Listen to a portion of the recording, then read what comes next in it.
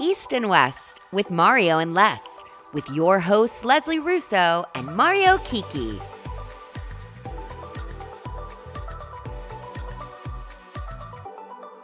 Hey everybody, welcome back to another episode of East and West with Mario and Les. I, of course, am Les, and this is my co-host. Mario Kiki, how are you, Miss Leslie? I'm so good. How are you, Mario? Mario Kiki. Mario Kiki. I'm exhausted, like I dramatically told you 5 seconds ago.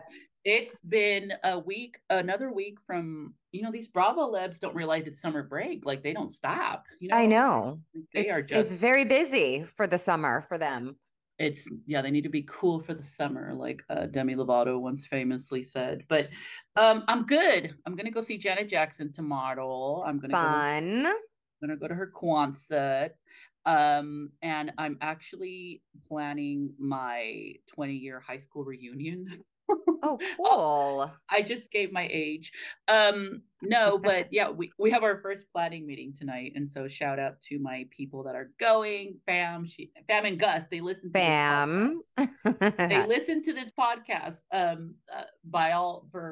don't know if they do it because they like us or they're just friends, but they are both going to join me tonight, and we're going to plan our 20-year reunion. I'm going to tell them all about my friends, pretend the housewives are my friends. Be like, well, let me exactly. Oh my God, my friend who be like, and of course now I'm blanking and can't think of anything, but be like, my friend Ariana found out that my friend Tom has been such a mess. Oh, let me give you all the updates. No, but I'm good. God. How are you doing? I'm good. Let me tell you that the 20th reunion is much more fun than the 10th reunion. I feel like the 10th reunion. I think they did a 10-year dinner, because here's the thing. We tried planning a 10-year reunion. I have memories of this.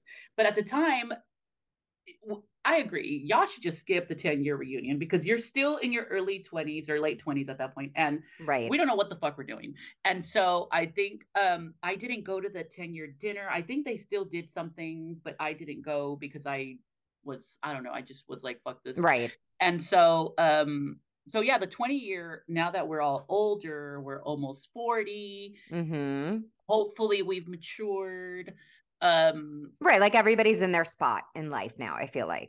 I mean, I had a baby. I had a baby at the 10th. I mean, I had literally just had a baby. And all I remember is working out like a psychopath right before. Well, I'm feeling the pressure. You know what I'm saying? Like, I'm like, okay, I need to tone up and look, because the thing is, I didn't gain my weight until after high school. Oh, okay. And so I lost all the weight. So I'm like, well, shit, I should walk around with like a before and after picture because I've lost 165 pounds. And just wear a t-shirt of yours, like with the before and after on a t-shirt. I'm like, nobody knows that, because I think I weigh a little less than what I did in high school, but I look the same. So these people are going to look at me and the people are going to be like, oh, well, nothing's changed. Right. You know what? I lost weight and my hairline. So apparently, listen, but what's interesting about these reunions, though, is that they're not as chaotic as the reunions that we see on these Bravo shows. Could you imagine? That's for sure. Could you imagine? No, I cannot imagine. If there was like a mediator at these high school reunions and they're like, Mario, how do you feel about A, B, and C? I think I was pretty good in high school. I have some messed up trauma that I should apologize for to some people, but I don't know. You know what? Maybe I just developed a concept. Maybe I should suggest that at the meeting tonight and be like, that's hilarious. Can you imagine? Be like, okay, y'all thought this was going to be a fun reunion. I'm here to mediate. So back in high school, you said, no, I'm just kidding. Back in high school, you slept with your best friend's boyfriend. What do you have to say about that today, 20 years later? He was terrible in bed, and I judge you for keeping him with him. So, but anyway, God, we sidetracked on the high school reunion. We definitely did. We went off on like a tangent there. We went on a tangent, but you know what? Sometimes you have to take a little break from the Bravo world. Speaking of, oh, look at that little transition. Speaking of taking a break from the Bravo world, nice segue. Kim Zolciak thought she was taking a break from the Bravo world, but now that she's divorcing Kroy Biermann, she's been back in the headlines, back on our radar. What's sad to me is that I saw the headline from TMZ that Kroy Croyd. Croyd. Croyd's car is being repoed, and his lawyer essentially said that they are struggling with money. Kim doesn't know, or pretends that she doesn't know. Now Croy is coming out with a big gun saying that Kim has a gambling habit, that she is exposing their youngers to behavior that is not good for their mental health. And he's also worried that she's going to go back on Atlanta and like essentially blast their business, to which I say, please do. I wouldn't doubt it. And please do. Yes, please do. And that's a good segue into us telling you guys that we are not going to be recapping Atlanta this week. And it'll have to be a case by case basis, because I love Atlanta. I've watched Atlanta since day one. It's really boring. And I hate to say that, but it's been a chore to try to make it sound interesting, even, or like react to it. I'm just kind of over Marlo's theatrics, and it feels so contrived, and it feels so, I don't know. It breaks my heart. Mine too. I took a bereavement day from work because I was just in mourning, knowing that listen, I'm still going to watch. Let me put on my black veil and yes, I'm going to do a whole 9-day rosary like we do in the Mexican culture. I'm going to order pan dulce. I am literally like, wow, this season is, man. And you know what's sad is that my friend Pam has never watched it constantly. Like, she's touched on it here and there, but she's like, oh, let me join the Atlanta train in real time. And now I'm like, oh my God.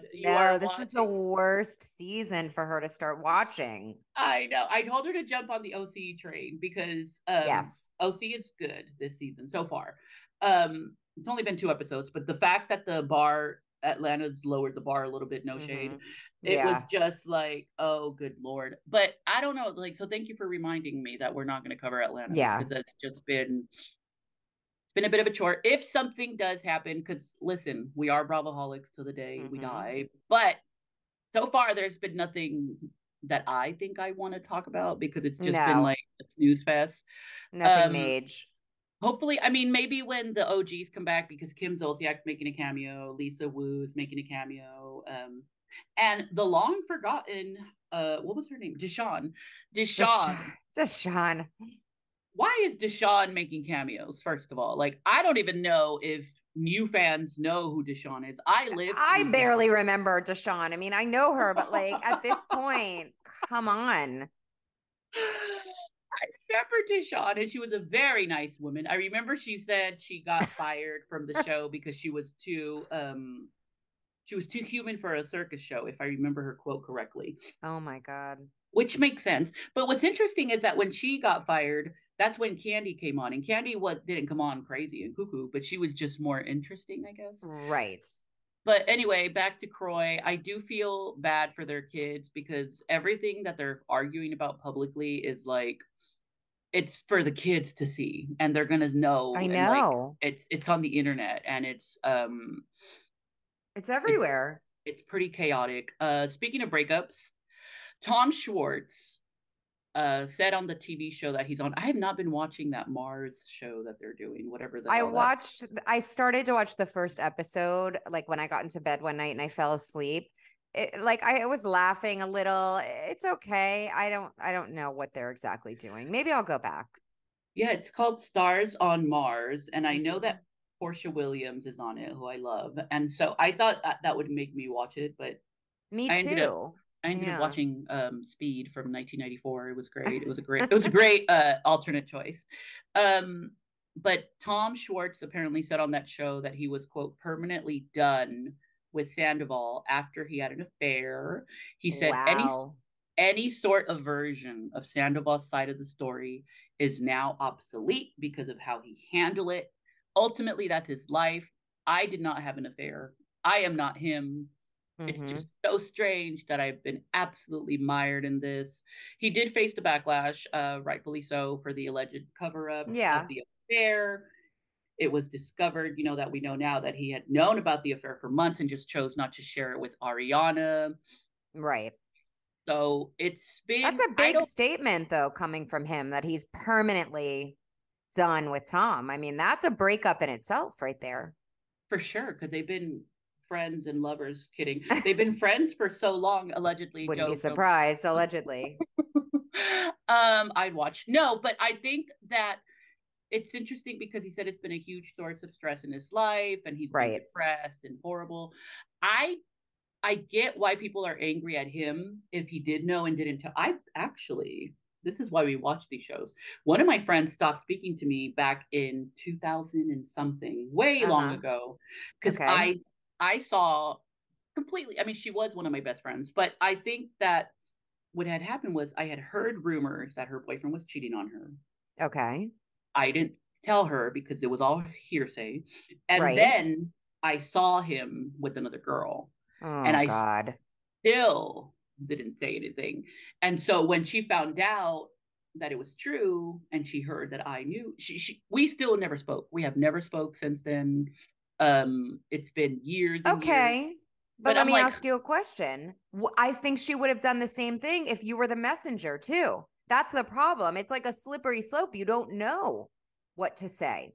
I didn't know what to say. I still don't know when to intervene in relationships because I give my friends terrible advice and I'm very transparent. My first response is break up with him. Like that's always my first. And that's that's not a productive response. Like, I don't care if you're married, but to me, it's like, I always tell my mom was there one time when somebody was venting to me and I said, oh, just cheat on him already. Like, he doesn't care. He doesn't deserve. And my mom's like, how dare you give that advice? And I'm like, it's not an advice. It's just standing recommendation. But I still don't know how to handle it. And I hope this is not being misconstrued as me defending Schwartz in any way, because they have a completely different circumstance. They had a TV show. They were producing this fake Schwartz Raquel awkward kiss that I can't get out of my head. And so I want to believe that Schwartz had better intentions, and maybe he didn't know that they were plowing at the time. I don't know. But I do believe that he is more concerned with his image than his friendship with Sandoval. Because I think what's fascinating about these shows is that I think that they're in 20 years, they're going to look back and be like, remember when?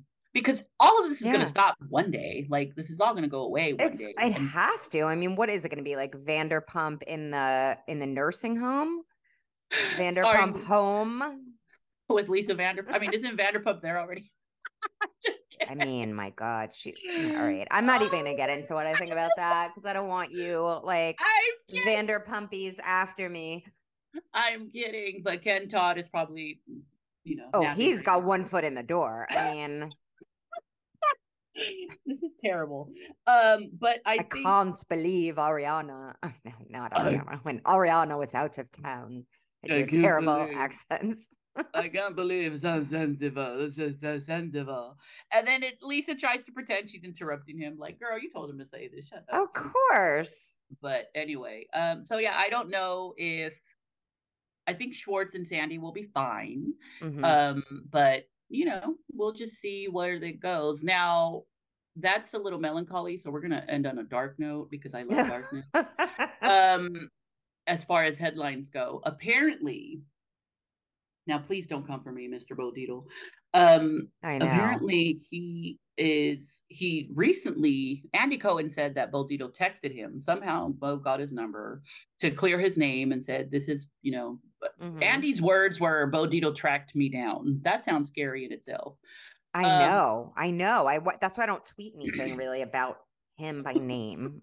Leave me alone. Please leave me alone. But now he came for Joe Gorga directly after part 3 aired. He called him a little punk. He said, I'm the wrong guy you mess with. Listen, I'm scared. Like, I would not want to be on the receiving side of Mr. Bodito. No. He said, all of a sudden, this little punk Joe Gorga comes out and he has something to say to me that I lied about, that I did investigations on this cast members. I'm telling you right now, Joe, I told you and your wife I did not do that. As far as me doing any personal investigations for Lou, other than cast members, that's none of your business, you little punk. I will tell you what, if you call me a liar and you want to have a problem with me, I don't think you want me after you. Oh my Oh God. my God. No. And then he's like, you want to Oh, play it with gets me? worse. Yeah. Yeah, he says, you want to play with me? Why don't you ask some of your friends about me? I'm the wrong guy you mess with. Woo. Okay, well, that's a Lots of headline. threats this week That on was Jersey. very, yes, very threatening. Um, Yeah, very, he I think says you might go in the gym there, but you better watch your little muscles. Muscles don't give somebody balls.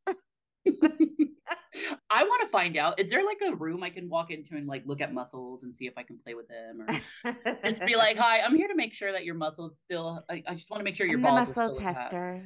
I'm the muscle cop. Like, you have a lot of muscles, so I need to check your balls just for science. But Oh my God. it's very dark and scary. And what made me laugh is that Andy said this reminded him of early Jersey. And I'm like, what early Jersey are you watching that this reminds you of?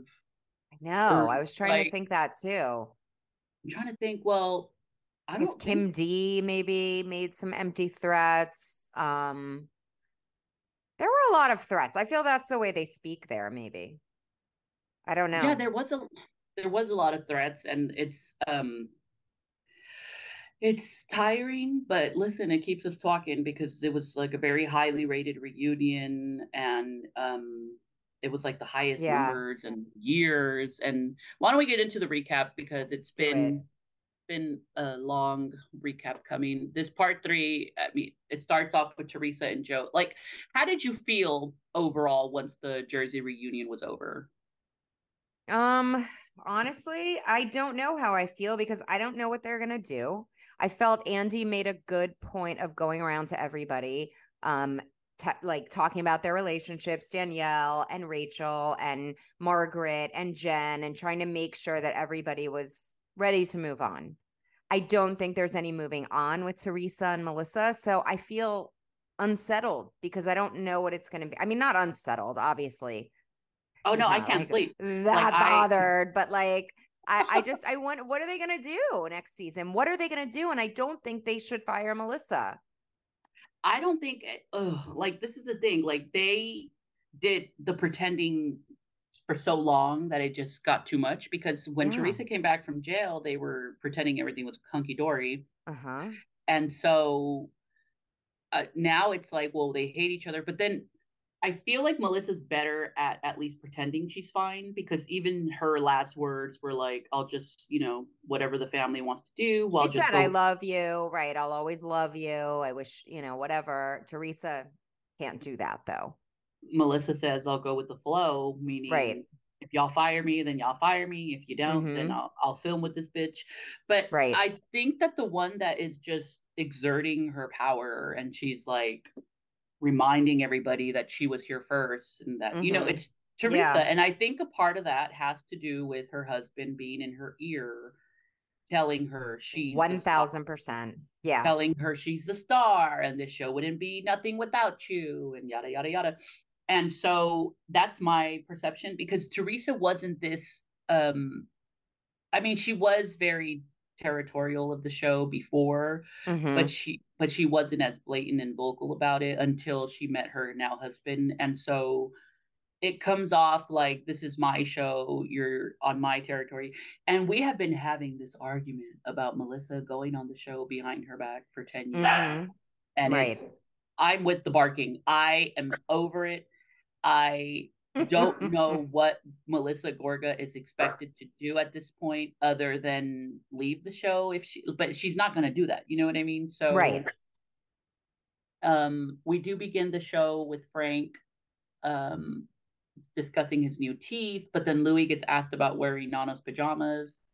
Um, that made me cringe, because I completely blocked off that from my memory. Like, Okay, come so on. I noticed that Louis has a pattern of saying things, then being asked about what is said, and then, oh no, I didn't mean it that way with everything. Even though he says it quite clear and concisely. Like, He spins it, and he yeah, like reframes it on the spot. He's really good at rewrites it. Yeah. he's Uh-huh. really good at reframing that, and he comes across as he's trying to just be peaceful. Like, even towards the Right. end, I know we're jumping ahead, but even towards the It's end, when he okay. like when he like walked around and like shook everybody's hand. Ugh. And when John Fuda was like, no, fuck off. I was like, thank Good. you, I John. was happy. I know. I was happy because even Gorga shook his hand, because I think Gorga knows that they have a show to do, and it's just frustrating that it's like how much of this are you just not going to put up with? Because when Fuda was like, nope, you need to apologize if you want to move on, and Louis got rejected, I was like, thank you, chef's kiss. No, I liked that too. But this entire episode revolved around the Gorgas and Teresa, and Joe wants to believe that Louis is sincere, but then he says when he puts his guard down, that's when he gets screwed over. He says he just wanted a brother-in-law. He wants humble Teresa back. He says that they used to talk daily, but she says, well, only because we were filming. That's when Melissa interjects. She tells Melissa to shut the fuck up. Andy was over it because these two just would not stop interrupting. He wants opinions, but Teresa and Melissa cannot stop arguing. Teresa is convinced that Melissa and Joe have dragged her through the mud, and she thinks that Melissa's a gaslighting bitch. Now, what's funny to me is that Teresa made a big deal about not going out with the Gorgas. And she's like, you guys never invited me when I was single. But I'm like, but I sat there and was like, well, you didn't invite Dolores to your engagement party because she was single. So what is it here, mama? But I think this is typical hypocritical Teresa behavior. Let's be honest.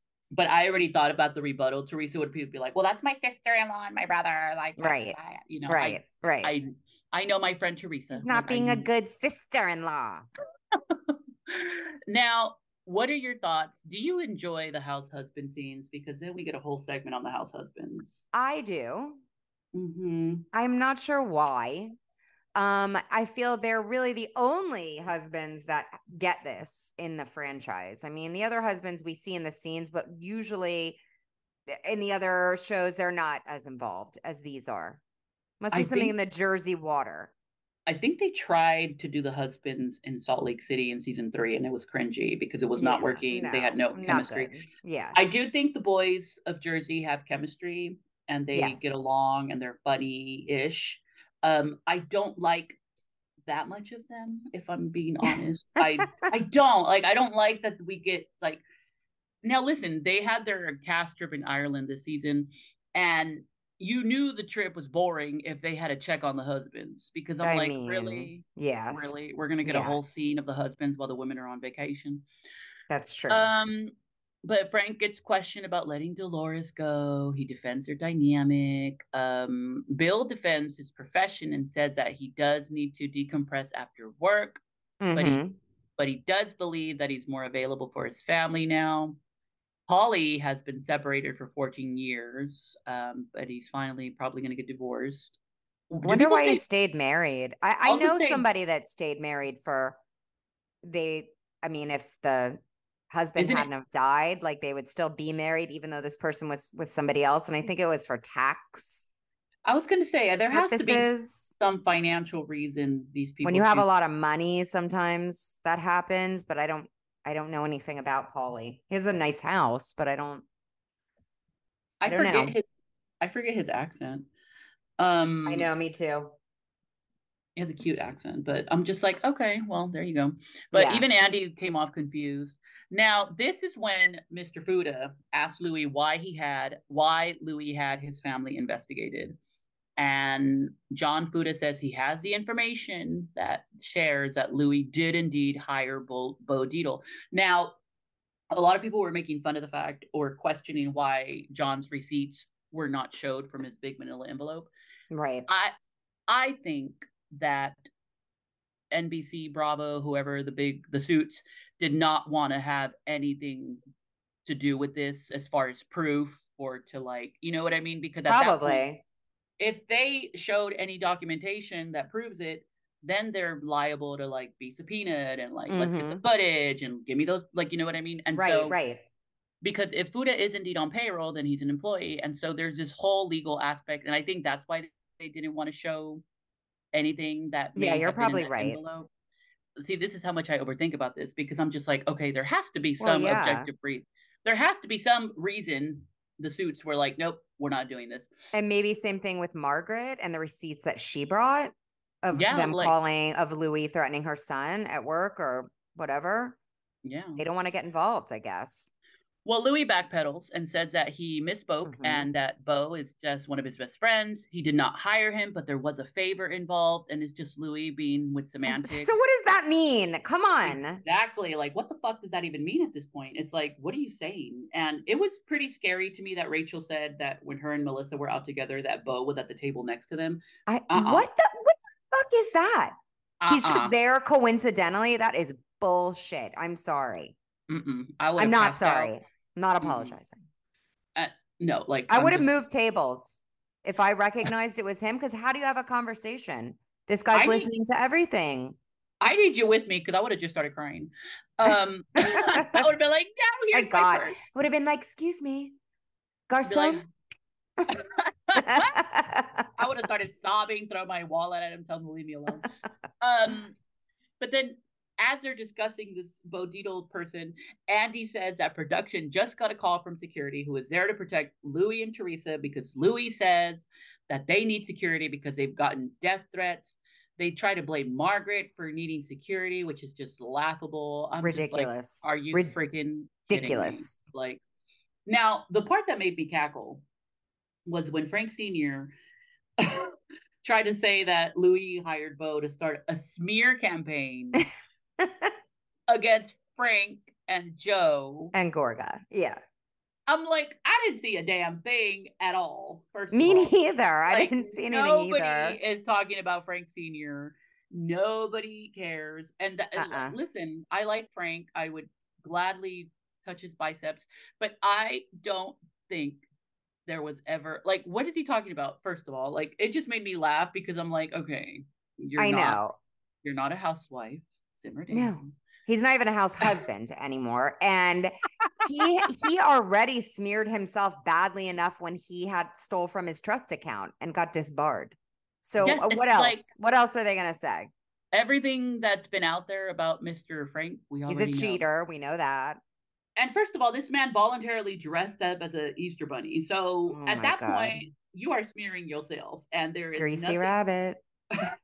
There's nothing worse that anybody could have pulled out other than that picture that he took himself. Which, by the way, I still want a calendar. I'm gonna talk out of both sides of my ass because it was a hideous picture, but it was hilarious. So funny. But that was just a funny little aspect of wow. But then we get back to the oven talk. Louis claims he invested $110,000 from Teresa's account. I noticed that little detail. Wow, I didn't catch that. That was a good catch. I didn't catch that. He invested 110 from Teresa's account because Joe wanted to start a pizza business. Louis then launches into this story that sounds like he did steal Gorga's idea. Yes. And that's when Melissa and Teresa are chiming in. Andy tells them they're both embarrassing. Joe Gorga says that they never talked about the money part, just the concept. Which, I mean, who does business like that, first of all? Like, if I can't. That's when Fuda states the obvious and said that there should have been some sort of service agreement. Louis gets asked about Dina's husband, Dave, and their issues. That's when Gorga calls Louis a woman abuser. Louis throws another threat out and says, Joe, you're going to regret this. Like, I don't know if and then at this point, Louis could be like, I just meant you're going to regret saying it. I didn't mean anything else. Like, you know what I mean? So because he didn't say exactly what the threat was, but it came across as threatening. It came across as threatening. Andy, doing his job, asked Teresa about blaming the Gorgas about the whole Fed thing. At the time, Frank Sr. was Joe's lawyer. He said that Gorga never cooperated with the feds when they wanted information. Teresa brings up Jacqueline, Larita. Andy thinks it's the joke of the century that she relies on information. I mean, come on. By the way, I did love production giving us the footage where they just talk shit about each other. I know. Endlessly. I know. Production has stepped it up in the latest installment of Housewives shows. Yes, and it was hilarious. And Teresa then warns her brother, saying to watch out because he has stuff in his past too. Oh, I'm like, wow. And then Joe Gorga says he does not regret going to the wedding. At this point, I don't think he has to regret it. I was sad Why when I would heard he he? didn't. Yeah. It was sad when I first heard that, but now it's like, good. Like, do not go How to can this you wedding. blame him? I mean, Exactly. We then get to the story about the cheating rumor that Louis said. He said that he did not imply there were multiple men. Teresa swears on her daughters that she's telling the truth and that Gia had no part in this. She tells Gia to find out. And then they call Gia to say, is it true that you said A, B, and C, that Gorga could do better than Melissa? Gia says that she did not, that she just wanted to ask her uncle to walk her mom down the aisle. The plank. Oops. The shark pit that awaits. A little shark pit there. She wants to know why her uncle's calling her a liar. Gorga tells Joe to just let the little girl talk, not engaged. Well, they spun it backstage when Teresa stormed off and Louis came and then Andy came and they tried to say, no, just like you can do better as a person. Like that's what she was trying to say. Like you should do better in regards to your relationship with my mother. Like not, that's how they tried to spin it. And you know what's interesting is people noticed that Gia was not shocked by the question. Gia told her mom backstage she's doing great. What I heard or what I saw online is that apparently the makeup artist or the hairstylist was on FaceTime the entire time with Gia. So she was watching the reunion as it filmed. Oh, telling her. Yeah. Yeah. So Gia was expecting the call. Gia was expecting the call. Gia was expecting everything. So I think that's why Gia came off very prepared for the phone call, and so we then get back. Andy gets back there. Teresa sobs away, telling Joe, do not follow me. He does not move a muscle, which I was kind of proud of him because I'm like, good, let her do her tantrum. Why should he? Exactly.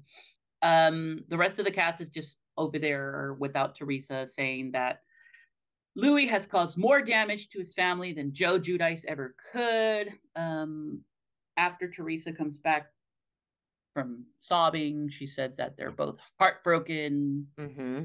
Joe then rambles like, hey, if you ever get in a car accident, then I know, what was that? If you're ever dying, please make sure to call me. I'll be there.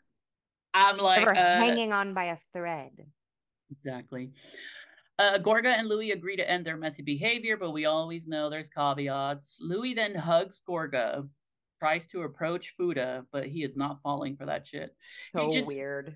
He just wants an honest conversation, but we know he's not going to get it. Never. Dolores says what we're all thinking. This all feels really somber because nothing gets resolved. She admits that it's time for the Gorgas and Teresa to just split up because they're so toxic. Jennifer, trying to secure her spot for next season, claims she's exhausted from fighting with Marge and she just wants to start over. She wishes that they could have like a good housewife should. Exactly. Teresa reflects on the season. She said she was trying to make nice with Melissa. Melissa felt like she's the one that bent over backwards. They feel the same about their fight. You know, like they both feel that they're trying to that they were both trying to keep the peace and they were both denying each other. So how do you get out of this circle of chaos? You don't. Exactly. And it's just you don't. Yeah. Sad. It did make me want to vomit when Melissa was like, I love you. And I'm like, girl, shut up. I know. Like that was I know. Like, did you ever love her? She's your sister-in-law. There's no law that says you have to love her. Really? Exactly. You're not blood related. Good God. I have to tell you, I was disappointed in Dolores this episode, though, because she really shut down the whole thing about Frankie Jr. and his job with Louis. She's a housewife. She should have. Maybe she just doesn't want to bring him into it. Maybe she's scared of Louis, but it was disappointing for me. Well, I saw speculation online that Louis probably has stuff on her too, and so she has to protect. That's true. She has to protect Louis, or not protect Louis, but she doesn't want to get on his protect herself. Side. Yeah. Yeah. And so that's what the speculation I saw was like Dolores shut it down because she does not want to be on like the receiving end. So, but I don't know if that's true. Yeah, obviously. Well, if it is true, then I understand. But like, I mean, how can Bravo bring him back? That's my question. Forget about Teresa and Melissa. How can this man who's threatening people and investigating people be brought back? That's what's fast. It's scary because I don't know what they're going to do next season. And I don't see the show being productive. Obviously, it's not a productive, Super Soul Sunday. But I think if we just regurgitate the same story over and over, and I think that's the problem with Atlanta, because season 14 is a repeat of what's going on right now. You know what I mean? Like season 15. So season 15, they're just repeating what happened in 14. We already saw the same Candy Marlo feud that won't go anywhere. Right. And so at this point, it's like, okay, are we really going to do Teresa and Melissa again? And yes, people are invested because they have been watching this show for over 10 years, and that's why the high ratings are there. But come on, like, I'm exhausted. It's a lot. It's a lot. And I just don't understand, or not understand, but I don't see how it can go anywhere else. Like, they're never going to make up.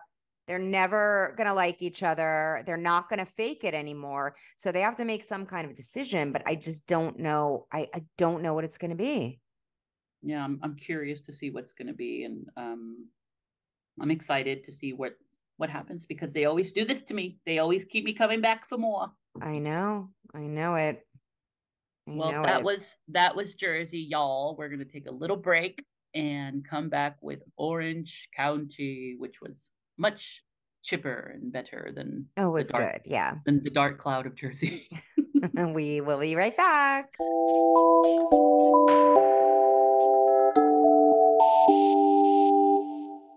Hey, everybody. Welcome back. It is now time to discuss Real Housewives of Orange County episode 2. So I'm really enjoying it so far. What about you? I think, I tweeted last night that Andy always tends to overhype, as he does. That's his role. Yes. He's like, oh, it's a return to form. He said that. But I honestly believe him. It feels, this time I think he's not like exaggerating, because it feels refreshed. It feels like it used to. It does. Even because when Dubrow came back last season, it didn't feel as OC-ish. It didn't feel it wasn't enough based on the other people too. For sure. That were on the show. For sure. But there's something about Tamra being back on the show that makes it feel like Orange County. And it also feels like her arguments with Shannon feel genuine, and they feel like it's not strictly for the show. Obviously, it's part for the show. But when Dubrow came back, it felt very produced. It felt very scheduled. It didn't feel authentic to me. I know Teddy Mellencamp agrees with Mario. Thank you. Yeah. But Dubrow just brings a sense of organization that I do enjoy. I enjoy it too. Yeah. We'll get into her little Office Depot warehouse later. Oh, but the arsenal. It was a literal arsenal. I was in heaven as a Virgo. I'm sitting there like, oh my God, this is beautiful. The organization of everything. Oh. But I did want to acknowledge the OC taglines. Do you have a favorite tagline this season? Because they showed them last night. What did I like? I think I like Emily's taco. Oh, you lesbian. Oh my God. I don't really like her taco. Not that taco. Okay, so here we go. Shannon's tagline is, in Orange County, I call the shots, and it's always tequila. All right. Yeah. Nah. It's okay. Yeah. Heather Dubrow is, I live my life in HD, sharp, bright, and more focused than ever. Okay. It's it tracks, I guess, on brand for her. She should have been like, I live my life in HF, highly favored, or something stupid. Right. If you want to waste my time, at least hand me a taco. That made me laugh. It made me laugh. Yes. And you know what I'm noticing is that Emily is a better housewife without Gina. And agreed. I had this realization last night, and I couldn't sleep thinking about it, because this entire time I kept wondering, why are they back? Why are they back? Why? I've always aligned them together because they came on the show together. Right. But yesterday, seeing Emily without Gina in a group scene, I was like, oh, yeah. Okay. Yeah. I can see that. It's so funny. My friend Brandy literally just texted me, I'm liking Emily this season. I know. I do really like her now. I wasn't sure for a while, but I do like her, and she's better without Gina. Like, I mean, not that they're not still friends, but I think I'm glad she broke off onto her own island. Yeah, I think, Gina's cool, but she's not really, she's just there. Yeah. Gina's tagline, the difference between my past and my present. Well, that's just apples and oranges. I don't know what kind of accent I thought I was doing, but it was in New York. No. And that was obviously a nod to her being raised in New York. Right. Now, Jennifer, the new housewife, my core may be strong, but my resilience is stronger. Okay, so she does yoga, so that's a nod to that with a core thing. I don't know her well enough, so okay. For me, you kind just of vanilla. Jennifer just called me fat by saying that, and I do not. I take umbrage. I take umbrage with the fact that her core is strong, and mine would be like my core is flabby, but my arms are flabbier. Right. And then Tamra Judge, whose tagline caused a bit of a drama, says, "I might have been on pause, but now I'm ready to play." I like that tagline. I like it too. It turns out that Dorinda Medley claimed that tagline in 2021. And I just want to give a shout out to whatever intern gay producer saw that tagline and was like, let's give it to Tamra. And they, knowing damn well Dorinda was going to get mad. But Dorinda was like, that's my tagline. And so. Yeah, but she doesn't have a show to have a tagline for now. So slow your roll, Dorin. Calm down. Here's a tagline. You're still on pause. No, they're filming right now. Be happy. You have something to film. Exactly. I love it. So anyway, last night was good. I think last night they did a solid episode. Agreed. And next week looks good too. And that's why Tamara, when the trailer came out, said that they left out a lot of drama from the trailer. I'm glad. Like I said before, I don't want all the spoilers. No, for sure. Yeah. So, but next week looks good too. So, yeah. Tamara is also excellent at reading a tagline. She knows all the right emphasis. She's good. For sure. I love it. She's good. So the last night's episode started with Jen with the two N's. Of course, she was sitting down, waiting for Emily, meeting Emily for drinks, and they were waiting for Gina, who's late, of course. They talked about the yoga day, and Jen says she thinks it went well. And Gina arrives, and she orders a turkey burger. That's how she says it. I'll have a turkey burger. She needs to take a breath before she orders, because that's how long her talking is like, I'll have a turkey burger. So Gina tells us that she's no longer drinking. She actually looks amazing. If she was drinking that much where it was making her look, bloated or heavier or whatever, I don't it's doing the right thing for her because she looks amazing. Do we think that her drinking caused her horrible hair? The extensions where you could see the tape in the back of her head, the color, which horrible hair, because there was so many different horrible hairstyles. Because now I'm sitting here like, oh, that's why you had terrible hair. Okay. Right. So she no longer drinks, but she is Cali sober, which we all know what that is. It means you smoke a little weed, which is all fine and good. So Jen lets us know that she met Ryan, her current boyfriend, while she was still married and her marriage was dying at this time. And then we're treated to a picture of her ex-husband, which makes me wonder if we're going to see him on the show when he comes home and is living there, and then she goes to the boyfriends. Yeah, I think we will, because his face is not blurred out and she's been saying his name and everything. Right. And she said she had the affair, but there was no sex until she was separated, and which Gina thinks is like, come on. And she's like, well, what would you do if if Travis was sitting in a room talking to a girl on the phone for hours on end? And then she kind of understood. But I mean, do you think there was no sex? Do we buy that? I don't buy that. I think that she's better off at pretending it's an emotional affair than to not. For some reason, I mean, people are still going to judge because they're going to, whether it's emotional or physical, they're still having some sort of affair. But I'm surprised. I think we're setting up a Jen versus Gina at some point, because I think we are too. Yeah. Because Gina got cheated on. You know what I mean? So it's like, right. Oh, it's like a a little trigger true. spot. And then for what we see for next week, which we'll talk about. But yeah, I think you're right. So then Gina tells them how her friend has a boat and has offered the boat for the day for them to have a party. And she's having a flamingo themed pink party. Okay. So unfortunately later, which we'll talk about, Gina gets COVID and can't come to the party. So it was this like, that was the only day that they could use this boat. Was this actually her party? Or was this like, I mean, I know I'm No, like to me, it looking sounds too much like into it. to me, it sounds like production rented a boat for Gina and was like, "Here, you need to host a party because you never Right, host anything." exactly. Right. And it was already on the So schedule. So sorry, we can't change it. It's not your party anymore. that Her was so sad. friend, Alex Baskin or whoever is That is on so that is POC. so sad as a housewife that you I want to know. like. I mean, come on, I like know. the fact that your own event was hijacked because you got sick. Like it's like, oh well, I we're know. still That's going without you. awful. So then we get treated to Heather packing her kids up for college, and I'm assuming she's in her garage of their old house, which they've sold now. So I've done that. I've taken my kids to college a couple of times and bought stuff. I never ordered that much stuff to the house, like, and then had it shipped. Cause I know her one son goes to Nikki, her son goes to school in LA. So that I can understand they were bringing it.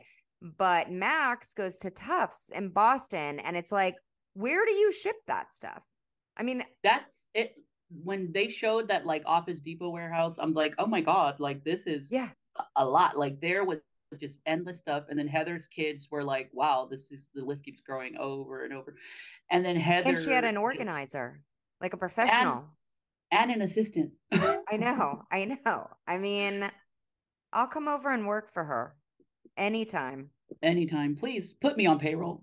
I can totally just chime in and act like I know what I'm doing. I know. I know. And like while she's doing this, she gets a phone call first from Shannon, I believe. Yeah, Shannon, who Yeah, says she's Shannon. on her way to the restaurant to meet Tamra for this sit down that they're having. And then after that conversation, who calls? Tamra calls to tell Heather she's on the way to the restaurant for the sit down with Shannon. And I think that Heather told Tamra that her and Shannon have a completely different perspective on what happened in the demise of their relationship. They both think they were right, I believe. And Tamra is like, really? Like she's shocked by it.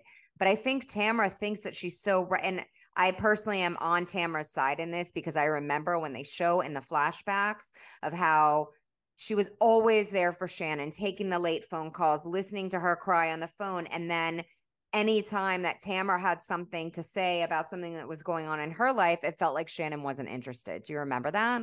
For sure. It just Yeah. always to me it's never been about like it what's interesting about this relationship is that Shannon has always been more like vocal with her emotions and very like Oh, yeah. dramatic and unhinged and all this crap.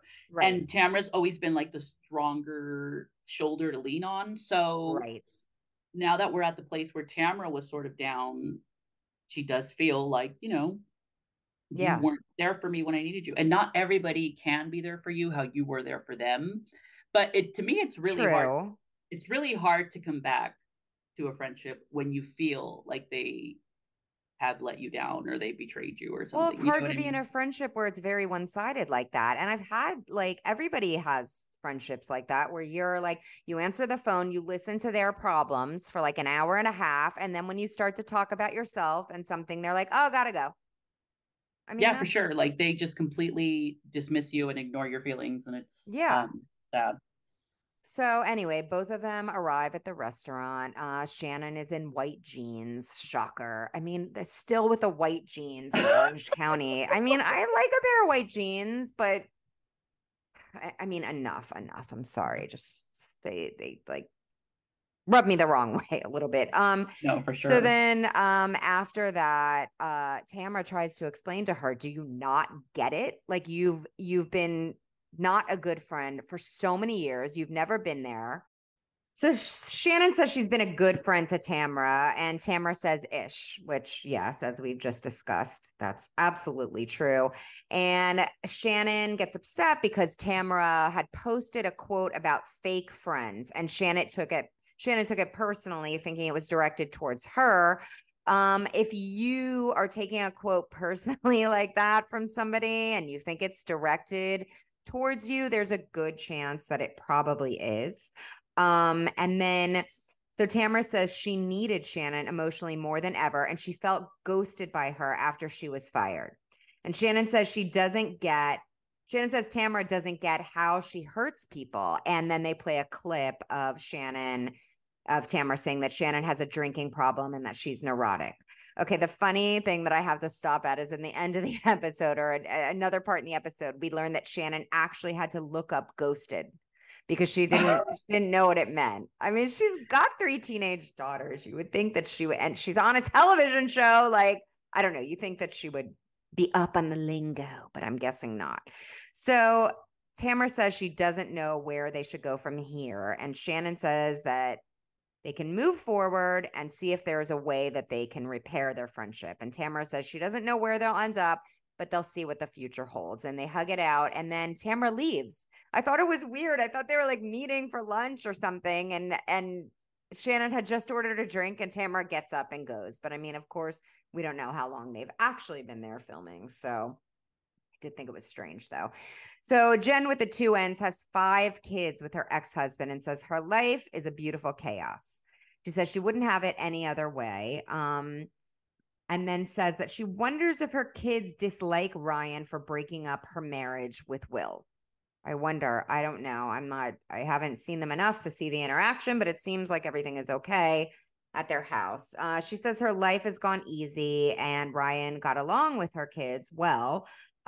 She said that she was a foster mom, which I thought that was such a nice story. She had a foster child, her son Dominic, and he was a baby, and he never wanted to leave her to go, with his biological mom. And then she ended up adopting him when he was 5. Next, we are at Hut Fitness, which unfortunately after 10 years is closing. It's sad. I feel like, you have such hope when you open a business and then COVID struck and I guess they just had to shut down. Yeah, I think that Tamara was being very hard on herself because it just feels like a failure. But they lasted a really long time in terms, especially when you put it in the context of, yeah. And when you put it in the context of housewife businesses, like to last 10 years, it's I mean, we never got a Sonia toaster oven. So yeah, where the hell's the toaster oven? Exactly. I still haven't used the pizza oven, by the way. I need to. I keep forgetting about it. I can't. So they're super bummed that their gym is closing. They're taking down stuff, and Tamara recaps how much the gym has meant to them.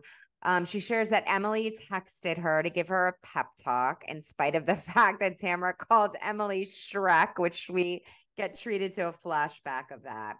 And she deduces that Emily has a big heart and thinks that, they'll be able to work things out. And do you think that Emily is scared of Tamara? I think that Emily is smart because she's a lawyer and she knows what the fuck she's doing. And so I think that she knows that it's better to have Tamara on your side, especially in this world. Not to deny that Emily doesn't have a big heart, but if Emily came at Tamara like, you called me, you know what I mean? So it's what's the point of that? Yeah, I mean, exactly. So I think that it's a mixture of I need her on my side and I'm scared of her and a little frightened. Yeah. And Tamara is actually very likable. So, it works out. She really is. I mean, you just have to not upset her. Not piss her off. Exactly. But you know what? I can appreciate her because she just puts it all right out there. Okay. Absolutely. I'm fine with it.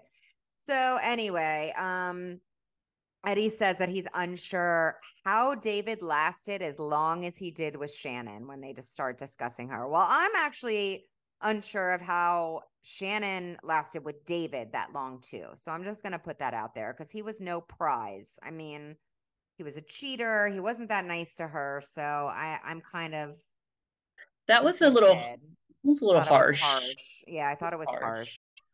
So Tamara said that the time she spent with Shannon and John is not great, and they were just drunk and fought, and she thinks they're just sticking it out. Well, maybe.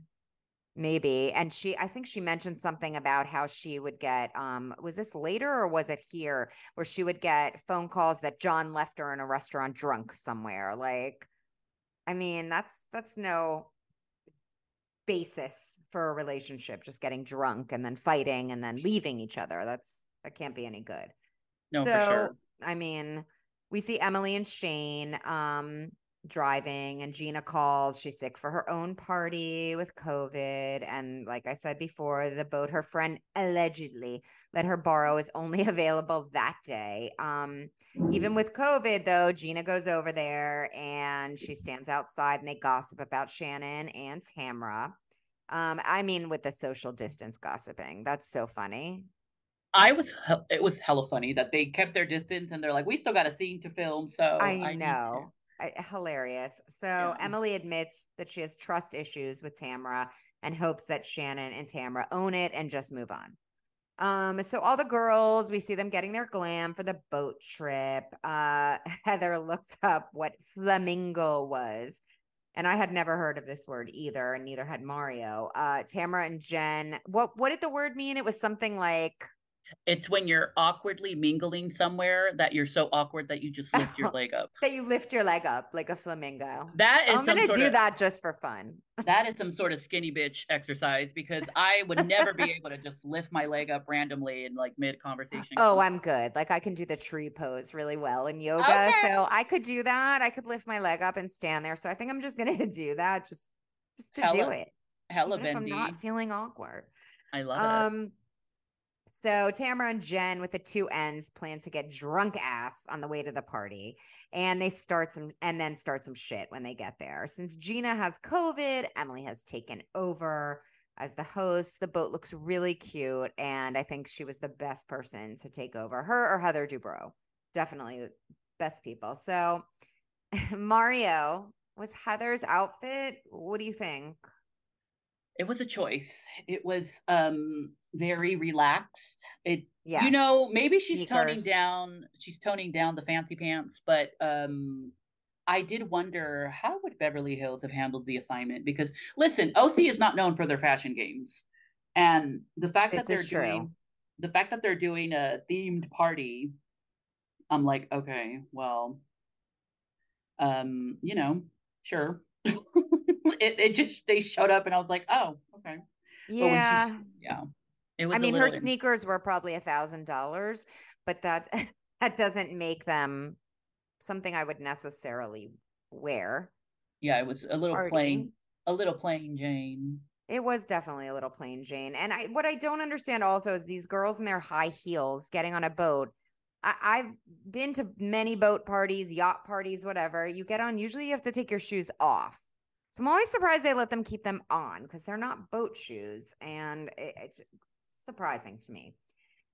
Anyway, so Emily tells Tamra that she did a great job with the gym and they're talking about it. And Tamra's happy that it lasted 10 years. And as they're having this little moment, Fancy Pants interrupts by asking them to go find the penthouse, which is the top of the boat. Yes. So she's definitely an interrupter. Shannon arrives. She is. I mean, she definitely is an interrupter and it's fine, but whatever. So Shannon arrives and Tamara tells her she looks beautiful. And then we get treated to Taylor Armstrong in episode 2. I did not expect that. I thought that we would get like a bigger entrance from her. I thought we would get some sort of like walking down the gangplank. Yeah, no, she just popped in. She popped in out of nowhere. Yeah. Yeah. So Tamara references the ultimate girls trip and how close she and Taylor became. And yes, like we love when they break the fourth wall like that. And I love that they do that now and they air it. Like, I think it's great. Heather says she and Taylor have seen each other socially and always plan to hang out. So now that Taylor is on the payroll, they will. Heather raises, I know, it's like, okay, it's like, all right, fine. We're coworkers now. Heather raises a toast to Gina, who missed the party. And as Jen with two N's shares a story about her foster child, Shannon rudely interrupts because she saw John's kid on a boat that was like a little bit behind them. Oh my God, is that John? Is that John? It's John's son. It's John's son. Like, shut the fuck up. That was so obnoxious. Like, how does Shannon not rude? How does Shannon not notice that she's doing that? Like, come on. No, there's no self-awareness there because she apologizes later and it's just like, oh my God, I'm so sorry I did that. I didn't realize I did that. Really? Did you not realize? I know. Oops. So selfish Shannon triggers Tamra and encourages Jen with two N's to say something. Jen with two N's says this interruption is what Tamra has been enduring with Shannon. And it's true because we've seen it. We saw it in the flashbacks. We've seen it. Heather tries to reroute the conversation to the adoption, and Shannon is focused still on the water. She's not paying attention, of course, doing her best Vicky Gumbelson impression by completely ignoring Jen with two N's. Yeah, that was reminiscent of Miss Vicky. I know. I thought about Vicky. I'm like, oh, this is some shit Vicky would have done. Like, who cares? I mean, like nobody cares about the new girl. Yeah. So Tamra says this reminds her of how much she needs Shannon, and Shannon is nowhere, of course, to be found. Taylor says that she's been cast in a movie, which is so strange to me. And she asks our resident actress to join her for an acting class. And you know damn well Heather was like, holla. Of course, because she recaps how fabulous she is as an actress and singer. She prefers to throw her shot glass instead of taking the shot. Also, when the not shirtless bartender, he said he was going to serve them shirtless. He came back up with the shots and he wasn't shirtless, by the way. So that was a disappointment. What a disservice, because that man was delicious. I know. And Heather, I think, was a little hammered in this episode. Did you notice that? I did. Heather was coming off like, woo. I know. It's funny. I like a stoned and drunk Heather Dubrow. So keep going with what I have here. Okay. So Emily asked Tamra if she needs to let go of some of her anger with Shannon, or maybe she doesn't ask, maybe she tells her. And Heather, of course, comes over and interrupts and sits right between the two of them. And Emily says she does that all the time. And then if they flash back to like 2 seconds later, can we go to the penthouse? When she was interrupting that conversation. Heather asks questions to Tamra about what she wants from the friendship with Shannon. And then Tamra says that she just wants Shannon to take some responsibility, but she can't. And then she says Shannon can fuck a duck. Listen, sometimes things are so stupid they're funny. Because it is true. Because fuck a duck makes no sense to me. I've never heard of fuck a duck. Oh, I've heard of fuck a duck. It made me laugh. I had never heard of fuck a duck. And I'm like, oh, quack, quack, bitch. Because now I'm going to have to use it. Yeah. Me too. Because I'm like, okay, I'm totally stealing this because it was hilarious. Well, did you ever use kick rocks or go scratch before Jersey? Because I didn't. I've used kick rocks before okay. Jersey. Go scratch? Go scratch, no. But kick rocks is I've heard of kick rocks many times. Like, you can kick rocks. My sister used to say, why don't you go sit on a candle, bitch? I don't know where she got that from. I have no idea. It's a good one too. I still say, sit on a candle, bitch. Like, I don't know why she said that.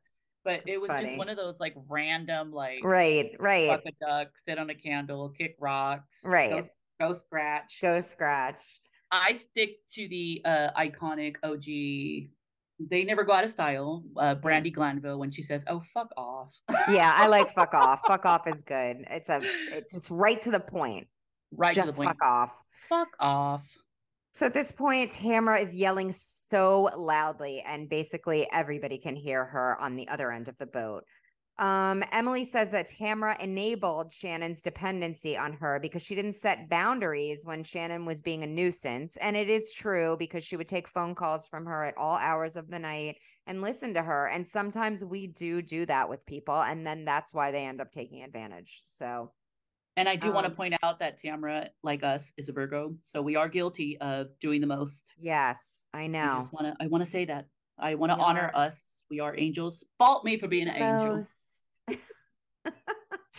So Emily says that Tamra cannot keep yelling that the duck has to be fucked. The duck has been fucked and we need to move on. That made me laugh. Emily is making me laugh more. I don't know what the hell. She's just kind of calmed down and eased into her role now, I feel like. I thought that was funny. She's like, the duck has been fucked. We need to move on. I thought that was funny. So then Emily tells Shannon when they're sitting down at dinner that she needs to apologize for interrupting Jen with the two N's.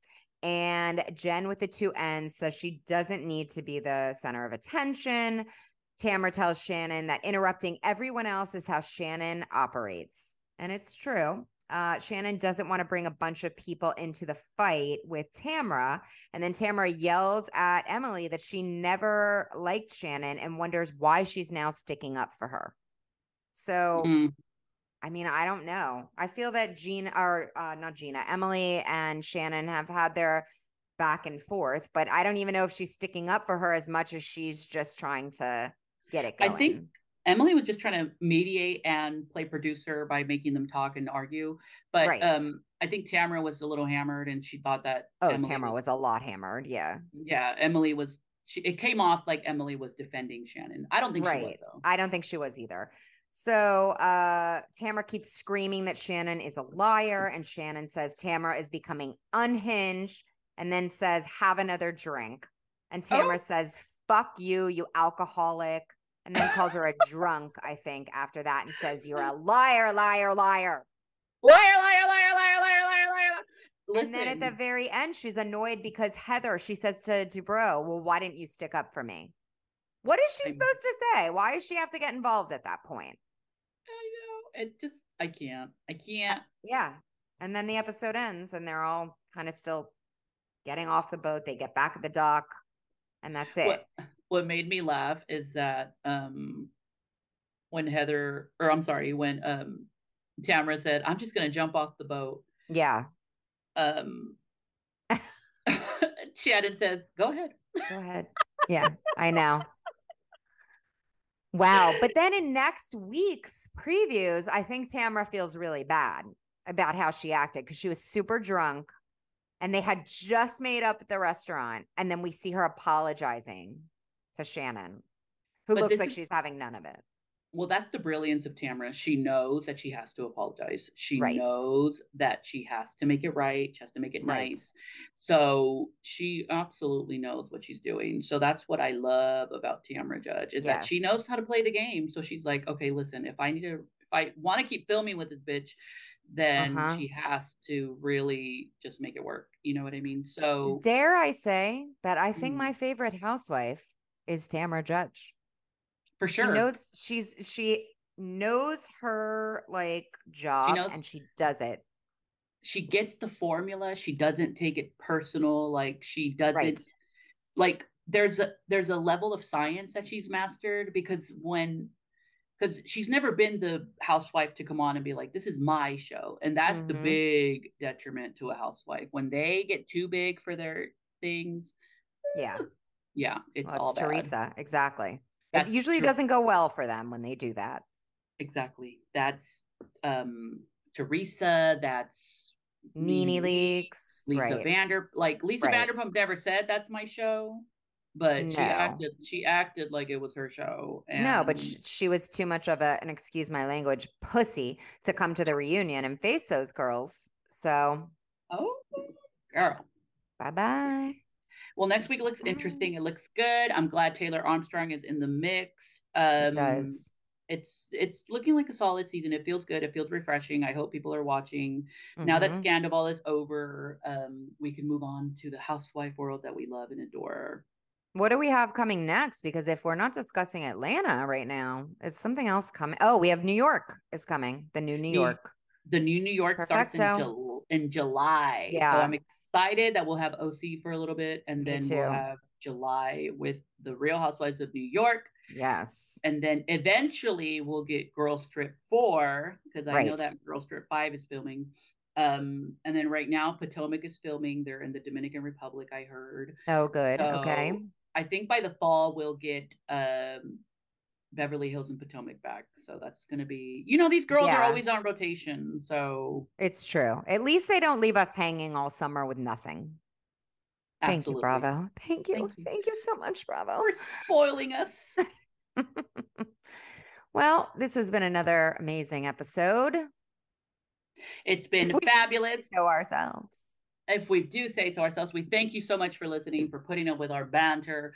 And Leslie, I love talking to you. I love talking to you, and I hope you enjoy your weekends. Thank Mario. you. I will tell Janet Jackson you said hello. Please do. I'm sure she sends her love. She'll remember you. Miss Jackson, if you're nasty. If you're nasty. Oh, good Lord. All right, everybody. All right. We will see y'all soon. Toodles. See you next time. Bye.